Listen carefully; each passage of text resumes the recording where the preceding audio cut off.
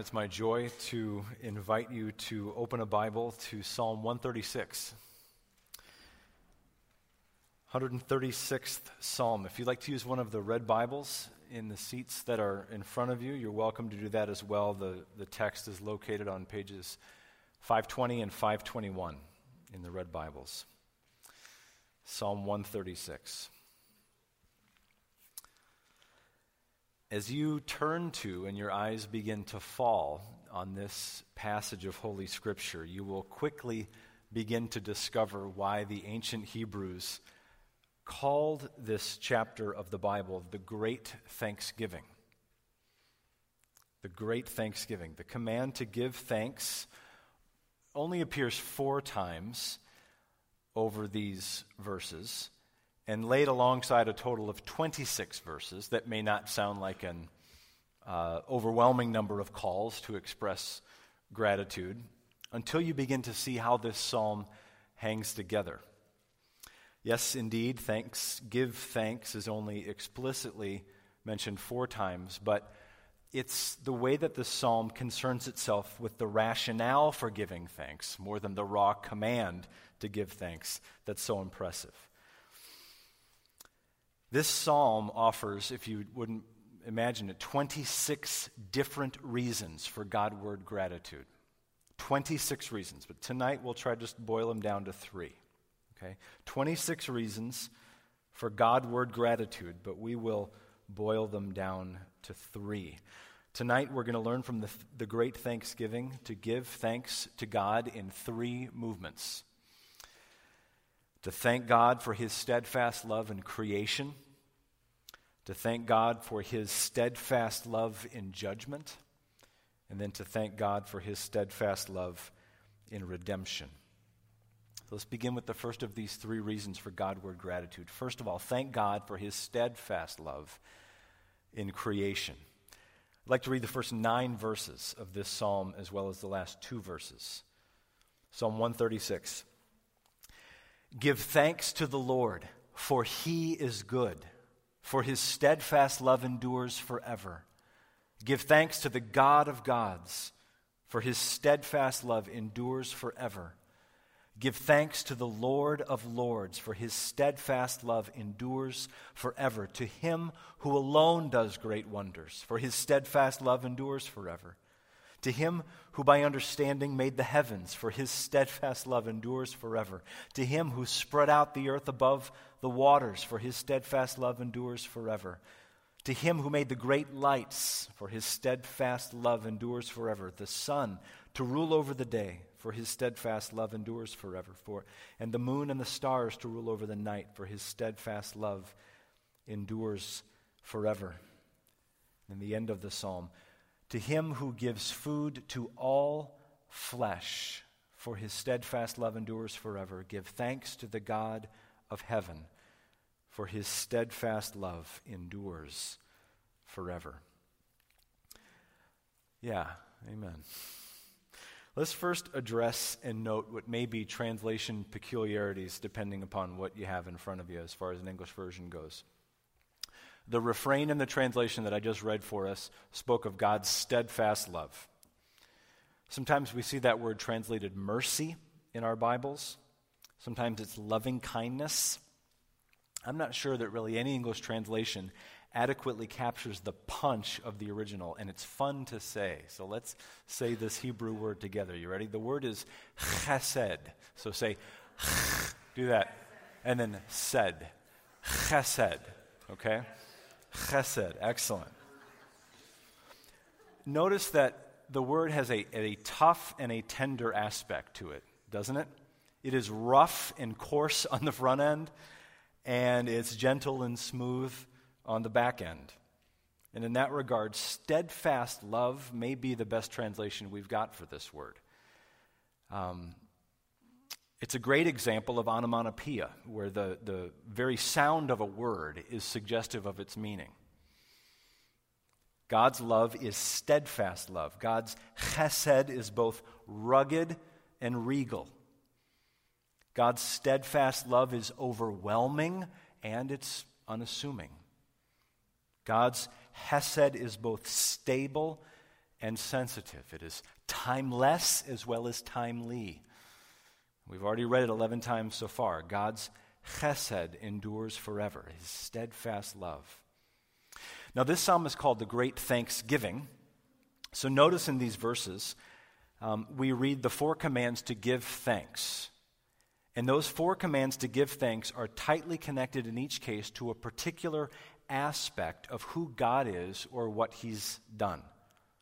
So verse 1 says, give thanks to the Lord, for he is good, for his steadfast love endures forever. So when Scripture summons us to gratitude, it is never timid about offering us explicit justification for why. In Psalm 136, in my own Bible, just to help me get better at discerning reasons why to praise God, I just wrote why after every verse in the margin. Give thanks to the Lord. Why? For he is good. See what the psalmist is doing? He's building an argument. He's doing his level best to leave us with absolutely no excuse in failing to thank God.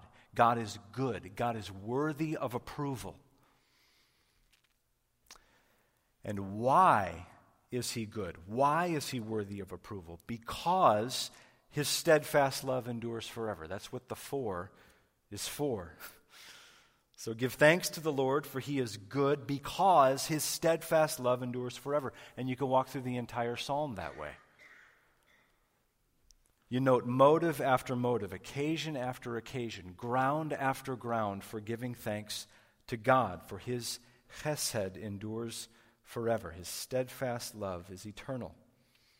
Now, if you were to break it down, about a third of this psalm is given over to helping us go Godward with our gratitude for God's steadfast love in creation. God loves this world. You know one way we know? His constant work as its creator and its caretaker. These verses remind us, lest we forget, of his steadfast love in creation. The sun, verse 8. When's the last time you thanked him for that? The moon, verse 9. The stars, verse 9. Our food, verse 25. And to these we could add the rain in the spring, the walleye on fishing opener, the Vikings on the field, maybe not this afternoon, but this season, the wood in your fireplace this winter, and the pies in Fellowship Hall this instant.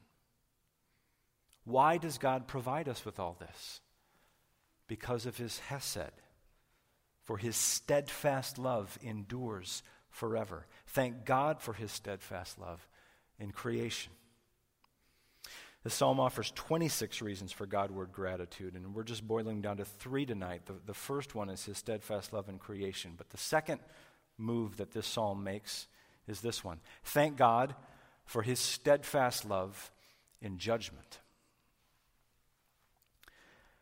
Thank God for his steadfast love in judgment. In Psalm 136, the psalmist doesn't just affirm the judgment of God. He admires the judgment of God.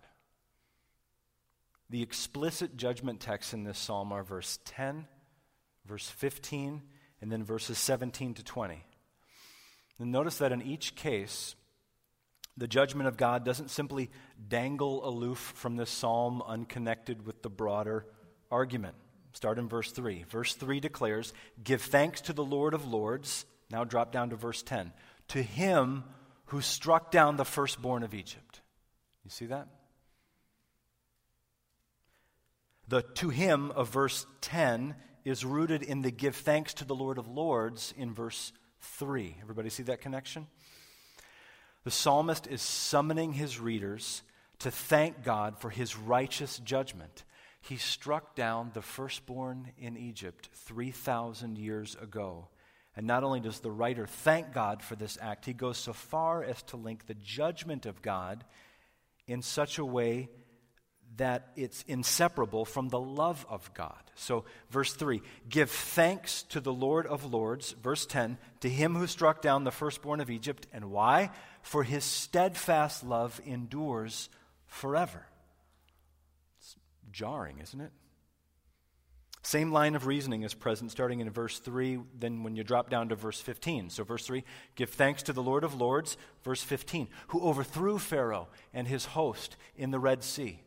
Why? For his steadfast love endures forever. And then the final section of judgment in the psalm is verses 17 to 20. So one last time, starting in verse 3, give thanks to the Lord of Lords, verse 17, who struck down the great kings, for his steadfast love endures forever, and killed mighty kings, for his steadfast love endures forever. Sihon, king of the Amorites, for his steadfast love endures forever, and Og, king of Bashan, for his steadfast love endures forever. The logic of these verses is persistent and it is unyielding. The readers of this psalm are being called to thank God for his steadfast love in judgment. Now, what does that mean? Let's deal with the question in two parts. First, we ought to thank God that he is a God of justice. Not only is he a God of justice, but a God of absolute power. Theologian Wayne Grudem has a helpful angle on this as he writes the following. It should be a cause for thanksgiving and gratitude when we realize that righteousness and omnipotence are both possessed by God. If he were a God of perfect righteousness, without power to carry out that righteousness, he would not be worthy of our worship because we would have no guarantee that justice would ultimately prevail in the universe. But if he were a God of unlimited power, yet without righteousness in his character, how unthinkably horrible the universe would be. There would be unrighteousness at the center of all existence, and there would be nothing anyone could do to change it. In the world in which we live, knowledge of the God that we have is an unspeakable comfort. Let's thank God for who he is. Now, what about steadfast love in judgment? What does that mean? I think it means that every one of God's attributes are tempered by all the other attributes. So God's mercy is a wise mercy. God's patience is a jealous patience. God's love is shot through with justice, and yes, it works the other way around. God's justice is pulsing with love. As we grapple with the twin concerns of extending care toward thousands of Syrian refugees on the one hand, and appropriately protecting and defending our country on the other, don't we stand in need of that? Love, justice. This interwoven, multi-perspectival understanding of the character of God is relevant. So God is love and vengeance is the Lord's. He will repay. Thank God for his steadfast love in judgment. One final point tonight. Thank God for his steadfast love in redemption. Thank God for his steadfast love and redemption. Follow along with me one more time. I'll read the verses of the psalm we haven't read yet. We root the call to thanksgiving in verse 3, and then we connect that call to God's mighty acts of redemption that are laced throughout this psalm. So verse 3, give thanks to the Lord of Lords, verse 11, to him who brought Israel out from among them, for his steadfast love endures forever. With a strong hand and an outstretched arm, for his steadfast love endures forever. To him who divided the Red Sea in two, for his steadfast love endures forever. And made Israel pass through the midst of it, for his steadfast love endures forever. Verse 16, to him who led his people through the wilderness, for his steadfast love endures forever. Verses 21 and 22. To him who gave their land as a heritage, for his steadfast love endures forever. A heritage to Israel his servant, for his steadfast love endures forever. So verses 11 to 14, then 16, then 21 and 22, don't they contain the dramatic summary of God's love for the Hebrews, his own unique covenant people, Israel? And if any people in the history of the world has known the steadfast love of God in redemption, it would have to be this ancient covenant people. And yet, it seems to me that verses 23 and 24 deserve special mention. That's why I've set them apart in our sermon outline. Verses 23 and 24 contain 4 words that bring this psalm home to the immediate reader. You see it? Those words are us and our. Verses 23 and 24. It is he who remembered us in our low estate, for his steadfast love endures forever, and rescued us from our foes, for his steadfast love endures forever. And who but the followers of Jesus, the redeemed of God in Christ, can honestly pray those truths without crossing their fingers? Only followers of Jesus. Samuel Rutherford, the Puritan, is someone who spoke so beautifully about his gratitude for his salvation in Christ.